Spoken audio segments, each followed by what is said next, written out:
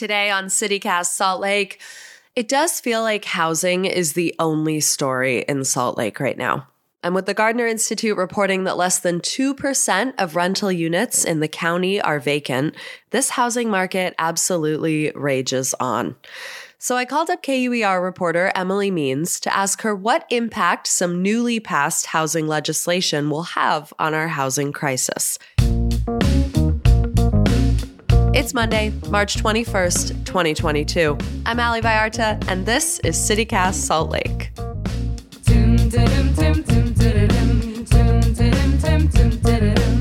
Emily Means, welcome to CityCast Salt Lake. Thanks for having me, Ali. Always good to be here. It's great to see you. I am wondering, coming off this legislative session, of course, you're a political reporter. How are you doing? Do you feel rested again? Thanks for asking.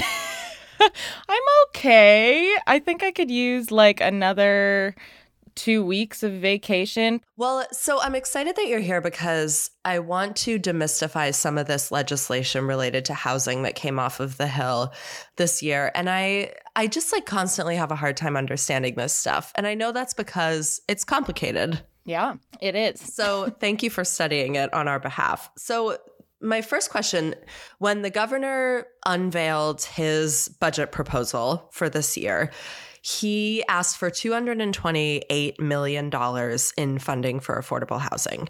And at the time, everyone was sort of like, whoa, okay, yeah, he sees the problem. Where did the legislature actually land on that? Are we getting all of it? Yeah, everyone was super psyched. They were like, holy moly, we really need this. Especially because the legislature had this huge influx of dollars from the federal government, related to COVID relief spending. So they were like, this is a great time to invest $228 million into our affordable housing crisis. And that's not what the legislature decided on. What they decided was they were going to fund that request to the tune of $55 million. So, just a fraction of what the governor requested. And just to break down the governor's request a little bit more, what he asked for was $100 million to go toward affordable housing, basically in rural areas of the state. And then the rest, the $128 million that's left, would go toward deeply affordable housing. What is deeply affordable housing? Like, what does that mean? It seems kind of subjective, doesn't it? Like, what's affordable to some person might not be affordable to another. Yep. So we measure housing affordability generally by what we call area median income. And that actually is pretty self-explanatory, right? Like the median income of a certain area. I think it's usually done by county. But that's kind of like the baseline measure when we're talking about affordable housing. And then we get into percentages of that area median income. Okay. So typically we think 80% of area median income and below is affordable housing. When we're talking about deeply affordable housing, we're looking at like 40% area median income and less. Okay. So this is, people who are really on the lower end of the income spectrum in Salt Lake County and across Utah. So that's what this $55 million in appropriations would go towards. Okay. So I guess the biggest question that I have is we talk a lot about, oh, this is being funded. Oh, there's going to be funding for that. And I'm like, kind of nodding along like, yeah, great. I don't actually understand what that means. So how does $55 million in funding, how will that look and feel in our city in terms of housing? I think we maybe don't know until it's spent. Okay. So, but basically, this all goes towards, or it should all go towards building deeply affordable housing. So you'll know that it's being spent when you see deeply affordable housing projects popping up in Salt Lake City or, in cities across the state. Okay. And does the whole project have to be deeply affordable? Because often we see apartments going up and we're told like, oh, a percentage of units is affordable. Right. This entire project has to be deeply affordable housing then? That's the way I understand it, but I don't know that those details are necessarily in the appropriation. I think it will probably depend on the project, but again, the intention is to build that deeply affordable housing. I guess I'm also, you can tell I'm like a little bit cynical. I'm the other question I have is like where, right? Like where is this going to be built? Because we're seeing so much gentrification in this city. And if it's going to be building this housing in a neighborhood like Rose Park and displacing a certain number of families in order to build, 200 units, is there any language in this bill that accounts for where or what the zoning would be? In Salt Lake City last year, they unveiled this new permanent supportive housing project. And that's what we're talking about when we're talking about housing that has wraparound services, case management for people who are exiting homelessness. Right. So one of those opened up in downtown Salt Lake City last year.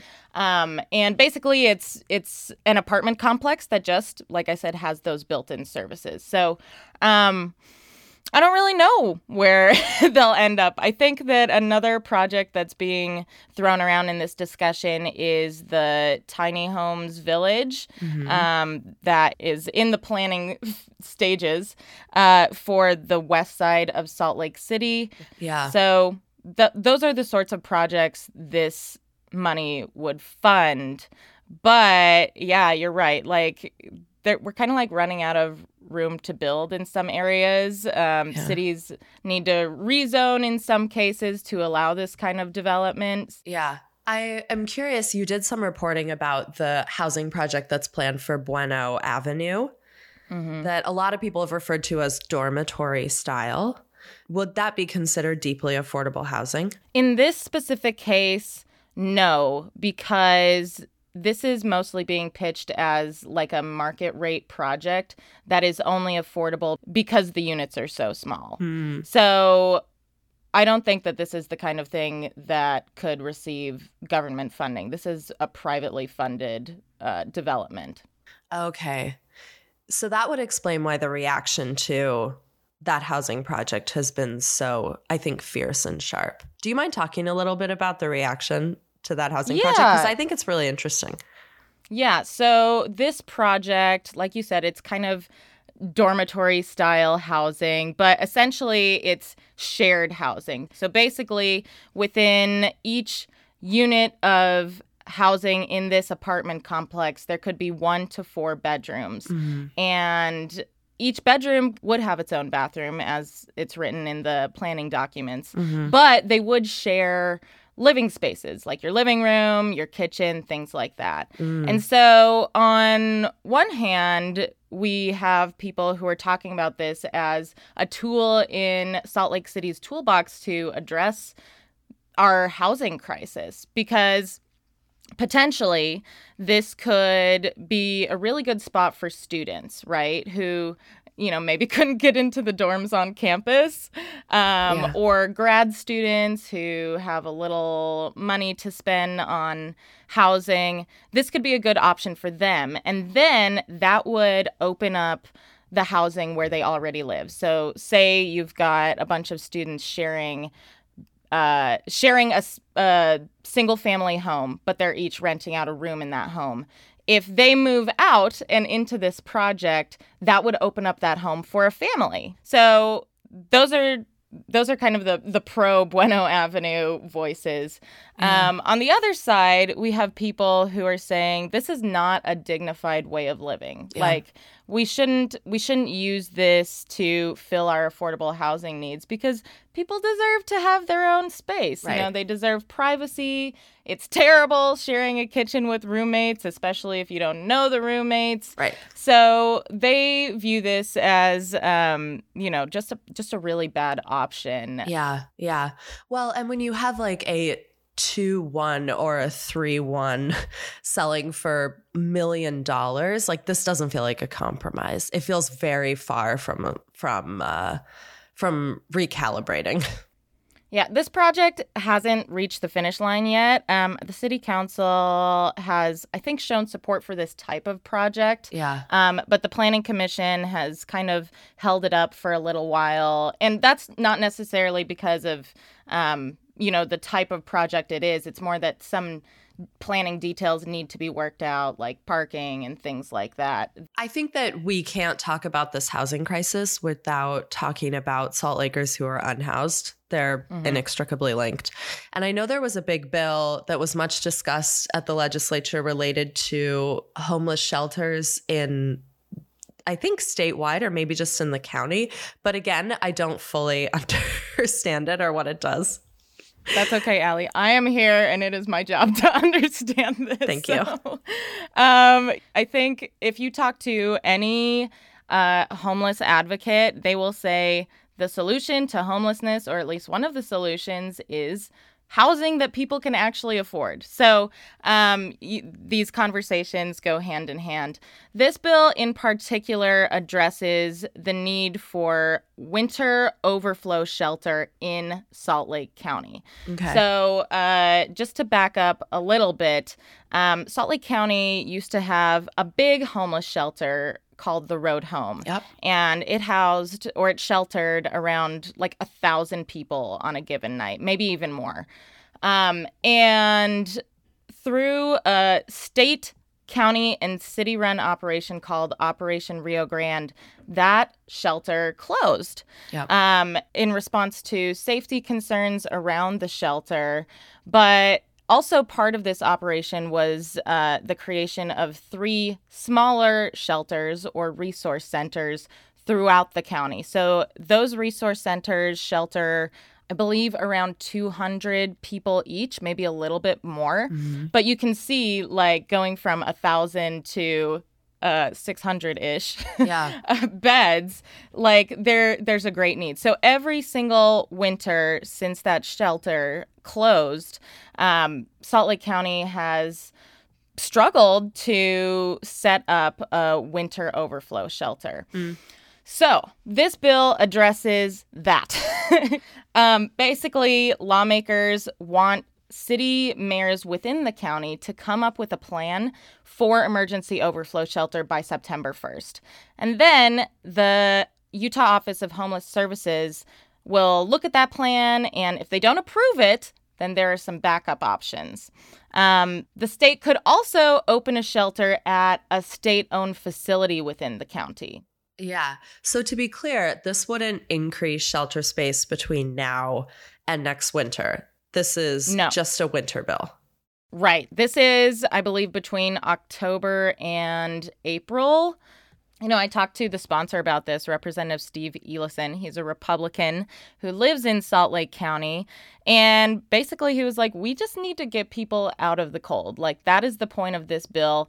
It is hopefully going to inspire the mayors within this county to make some decisions well before they need to make those decisions. Right. What are the mayors and city council saying about that? Because it feels like consistently Mayor Erin Mendenhall is like, we don't have the resources to carry these solutions ourselves. We need more resources. Like, it seems like the mayors are always asking for more support. And so the language of this bill makes it seem like the legislature is taking an approach of, oh, you don't get the problem and you're not trying hard enough. Mayor Erin Mendenhall has been really outspoken about this. She feels like Salt Lake City has shouldered the burden of homeless services. Salt Lake City has often hosted these temporary overflow shelters in the winter. And she actually posted a video, I think, on Twitter this past week responding to this bill. And she said that she is optimistic that this will prompt other cities to step up and come to the table with her. But she says, back when those resource centers were built, they were capped at a certain occupancy for the safety of not only people seeking services, but also for the residents in the neighborhood. So I think that's where her concern and other mayors' concern lies, is how will this impact the neighborhoods where the shelters are if they have to expand that capacity. One thing that this bill does that does provide some support for cities is it allows them to get some funding for public safety concerns related to housing a shelter in their city. So there's $5 million in ongoing funding to help cities with shelters mitigate public safety impacts. So that could go towards law enforcement. Potentially it could go towards, some sort of social worker program to help with public safety as well. So I think this bill really kind of shook things up. I have to say, when you say these two things, one, the mayor is worried about impacts on neighborhoods, and two, this provides more funding for public safety, I spiral a little, because what I hear is the not in my backyard folks are mad about housing their unsheltered neighbors in their neighborhood, and more public safety with regard to homelessness often means over policing of unsheltered folks. Is that has that been raised or flagged by activists? The thing that I think about when we're talking about public safety and homelessness is the way Salt Lake City and Salt Lake County has approached these camp abatements over the past year and a half or so. Basically, tearing down these camps for public health reasons, and they bring in the city police to kind of oversee this operation. So, I think that activists would prefer not to see more police responding to people experiencing homelessness, especially in this sort of situation where, I don't know if anyone who's listening has ever been to a camp abatement, but it's a really tense experience. And for some people, the police just add to that tension. So, I think that the mayors would argue that there is a real impact to public safety when you house a homeless shelter in your city, but, it's a balance. Okay. Emily, thank you so much for breaking this down for us. You're welcome. I appreciate your time. So happy to be here.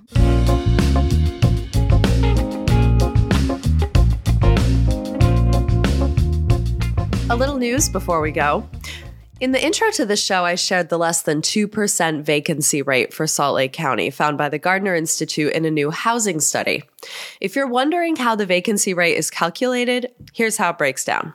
In 2021, the Institute counted 148,500 rental units in Salt Lake County and 145,500 renter households. That means that 3,000 units are currently sitting vacant, which is less than 2% of the demand. If you're a renter, then it won't surprise you to hear that the study found 40% of us are facing a housing cost burden, which means more than 30% of our income is spent on rent and utilities. The study also found this, which absolutely blows my mind. If no new housing supply came on the market today, we'd sell out of everything currently for sale in this entire state in less than a month.